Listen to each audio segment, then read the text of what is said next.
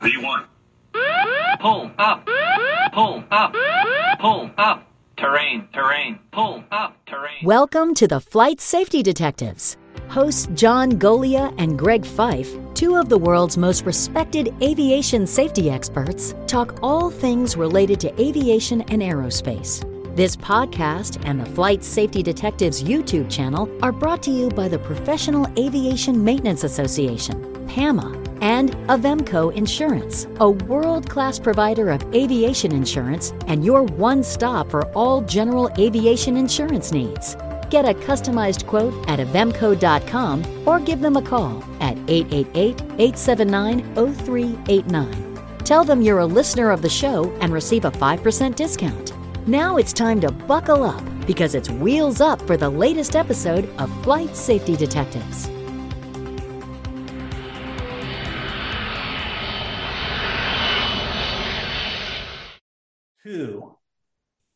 Well, hello, Todd. Hello there, John. Glad to see your smiling face again. Even though we're in the same town, we're not in same area, we're not in the same town. And I guess you're not flying today. Oh, not flying today. Was supposed to fly yesterday. Weather closed in. Tomorrow's looking much better. All right, so we got an accident here that involving a Cessna 172 and a Sea Ray, which is is it a home built? It's a home built pusher prop behind the high wing of the aircraft. And we'll be having a photo of this accident aircraft for those of you watching the video. Okay, so this airplane these two airplanes were flying VFR conditions. It was a flight for the Experimental Aircraft Association, EAA's Eagle program, Young Eagles program, where they bring young people up and let them fly the airplane at altitude, give them a taste of general aviation and try to incite them or infect them, I like to say sometimes, with aviation, because once you're infected, you can never leave this field. You're a good example of that. You got into it and you got out, and now you're going back to get in again. Just when I thought it was out, it pulls me back in. Yep, without a doubt. All right, so these two airplanes were involved in a mid-air collision. So they were supposed to leave the Lancaster, New York airport, and they're flying one student each, and they have a closed course that EAA has, where they would fly east from the airport, approximately 10 miles, climbing to an altitude of approximately 1,800 feet. And they would go out and make a couple of right turns and come back on a parallel course to the airport and land. So it was a pretty benign course.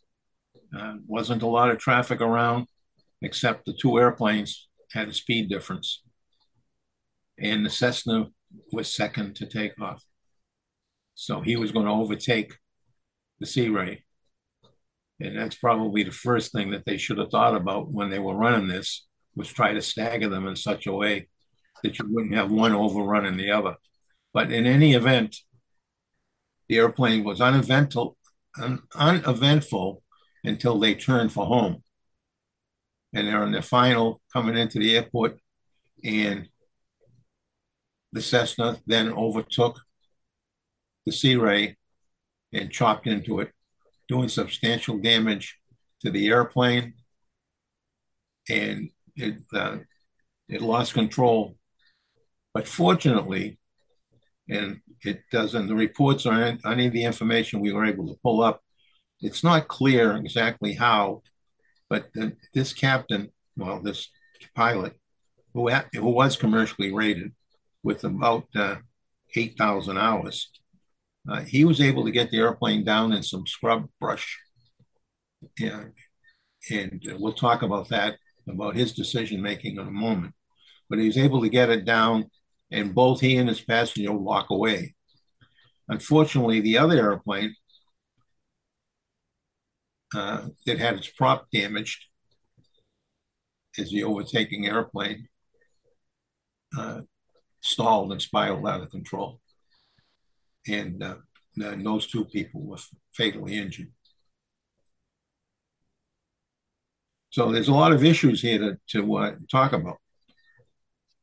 I just touched on the one. What kind of issues did you notice, Todd? Well, the one that really jumped out at me was the trying to find another aircraft in a pattern that was lower than your altitude, because that literally was a situation I faced the last time I flew. We didn't come close to running into each other, but even though we had air traffic control telling us, hey, you're both on base for runway 35, he's so many hundreds of feet below you and about 1.5 miles, 2 miles ahead of you. We were looking hard. My instructor and I were both looking hard for this airplane. It took us a while to pick it out. It was almost at the point where this airplane was turning to final that we finally picked it out of the clutter. But this was an aircraft bigger than the Sea Ray and at a not that great a distance from where we were. And it's hard to pick it out. And it was a nice, clear day. So this is one of the difficulties, which I emphasize to anybody who flies. See and avoid other traffic. You hear that all the time. And it's not as easy as you would think, especially when you think, oh, this airplane isn't that far away. It shouldn't be that hard to find, but sometimes it is. Yes, and that's the fallacy of see and avoid. I know while I was at the board and subsequent, we've had a lot of discussion about the responsibility for drone pilots with see and avoid. And in virtually every single program that I end with a statement about put your head on a swivel and put it around, especially in and around the airport. A lot of new pilots out there, although these two guys didn't fit that bill. But there is a lot of new pilots flying around airports, and you need to pay attention because it doesn't matter whose fault it is. If there's a collision, the outcome is not always as good as this one. Usually it's just the opposite. So it was interesting. We're going to talk about the Sea Ray in a minute, but let's talk about the Cessna on that. So this airplane's below him, so right off the bat you have poor visibility because the front of the airplane's in the way, and the prop as well. Everybody thinks you can see through the prop nice. Well, yes, you can see through the prop, but not nice. It's not clear. It can actually obscure your vision. Even though you can see through it, it can take certain bits of information and make them so that you can't recognize it. So it begs the question of making sure that you pay attention to what's going on around you. Now, they were both on the same frequency. That EAA required that. They both had their own transponders set to a discrete frequency that was assigned to them. So if they had any, the level of electronics on their airplane may have been able to help them. This was 14. So they probably had none of that in 2014. So things have changed now. But with an untowered airport, which is where this event took place, even if you had someone in the tower, doesn't mean that they would have been able to see the aircraft. But without a tower, without an air traffic controller there, you didn't have the possibility of that being a safety measure to keep the pilots from hitting each other. Right. They did show up on radar at Buffalo, and they had all the radar tracking data, which the NTSB used in the accident report. But they were not in contact with the tower. Like I mentioned a minute ago, they were flying essentially a closed course with a fixed pattern around the airport, just to give the young Eagles the feel for flying. They were going slow. The Cessna was it going at 90 knots? It was going at 90. Yeah, and the Sea Ray was going at 70. So it was a slow takeover, presumably. But they're coming down from above, so who knows? And a Cessna is one of the slower general aviation. The Cessna 172 is one of the slower general aviation aircraft out there. But this Sea Ray was even slower than that. And it wasn't made clear in either the accident report or in the public docket information whether or not the pilots were familiar with each other's capabilities. Certainly, the Sea Ray pilot would probably have been aware of Cessna 172 capabilities, but I'm not sure that even this very experienced pilot in the 172 would have been that familiar with this kind of aircraft. There was nothing in the documentation that stated whether or not they had flown in the same kind of situation before, whether this was not their first go-around with working with this program or their first go-around flying in each other's vicinity. But again, there's no telling what was going on in either cockpit either. We have, obviously, the survivors from the Sea Ray. There were no survivors in the Cessna. So it's unclear and no record of whether there was any distraction or any other thing going on in the Cessna that might have kept the pilot from seeing the other aircraft. Yeah, in fact, the young lady that survived gave the very good account of sequence of events. She actually saw the airplane coming. She says she recognized that he was going to hit them. She tried to alert the pilot, but it just happened too quick and she didn't have an opportunity to. And as John mentioned before, in the 172, you have things that are blocking your visibility below. And according to the accident report, the Sea Ray was in front, was a couple of 100 feet below, and was descending at first. So was a Cessna.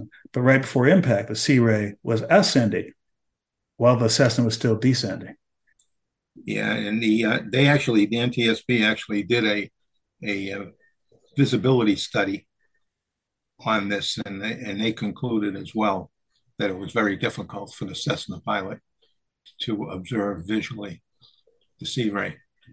Yeah, a lot of factors in see and avoid, and I often believed in the past that we were holding the drone operators to the wrong standard, because the FAA said you got to have see and avoid, when we know how limited it is with general aviation already.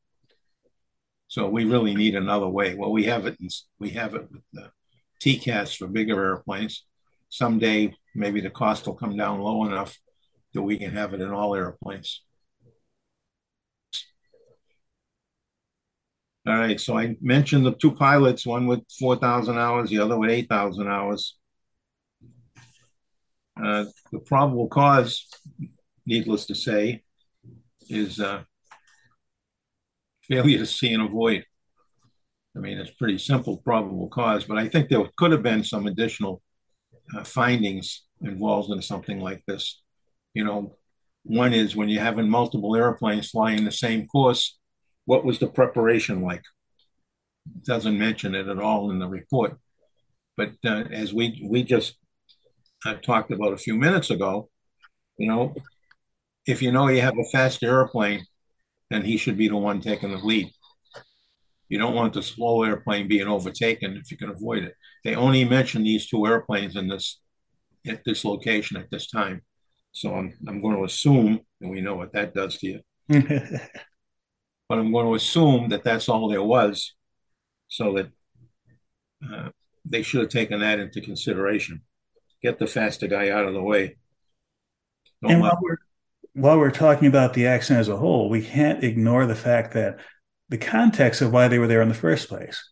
These are pilots who are part of an organization that very much emphasizes aviation as a positive thing and go out of their way as an organization and as individual pilots to introduce young people to aviation. Now, John and I have our own origin stories with aviation, but it usually involves, usually the kid having a high interest in something that in most cases, the parents may not have that interest, or they may not be in that profession or even close to it. But they hear about a program like this, and it's like, oh my, you mean I can actually go up in an airplane for real?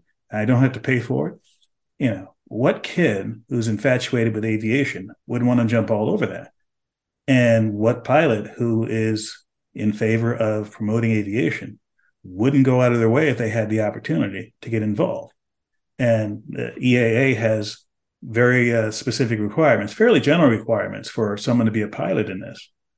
And both of these pilots well exceeded that.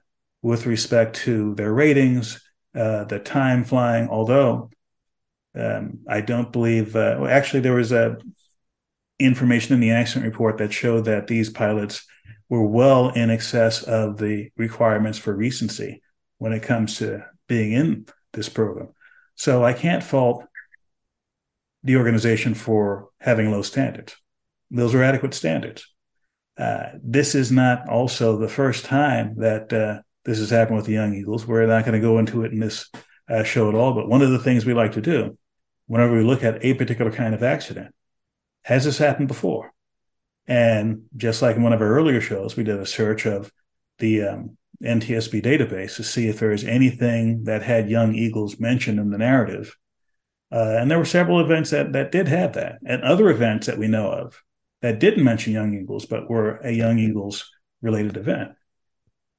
So another general issue is it safe to fly in the Young Eagles program? This isn't something for the children. It's something for the adults who are their parents and guardians, because they're the ones who are responsible for making the decision. And to be quite frank, any kind of activity when you're flying is not risk-free. Just about all the activities are safe. Now, what is safe is like beauty. It's in the eye of the beholder. The fact is, this is an event where two children who were getting introduced to aviation were involved in an accident. One of them didn't survive. And there is nothing in there that says whether or not there were any long-term psychological or other issues with the person who did survive. That's not a good thing, no matter how you look at it. But looking at it in the context of all the hundreds of thousands of flights, I believe EAA said there's been more than 1 million flights involving Young Eagles. And this is one of, I believe, there might have been one other fatal event, but those are rare events. Is it higher than what you would expect for that many general aviation flights? That's a complex question, but really, if you're a parent or a guardian, you don't care about the statistics. The one statistic you care about is that child. You want a 100% chance of the child going to the airport and coming home.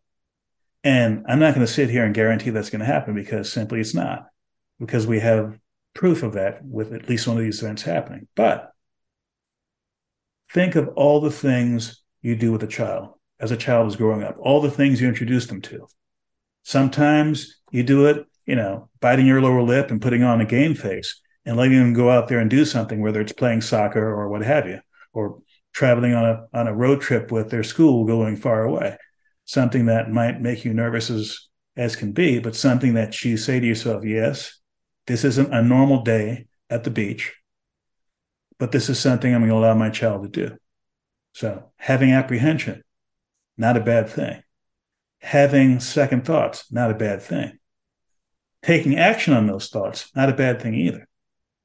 Let's say you had a situation with a child who wanted to do a Young Eagles flight. You say, yes, I'll sign off the release. You go to the airport, you get out the car, you walk around, you look at the people who are running the organization, you look at the people who your child might be flying with. If your gut says no, then say no and turn around.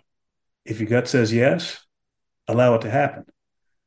All I'm saying is that this is a special program. This is a unique opportunity. It's one where you, as the parent or guardian, has a role, and embrace that role. That's all I'm saying. Yes. And as you're talking through all that, I'm thinking about my experience, even though it was eons ago, and how my parents were the ones that got me to start to be interested in flying.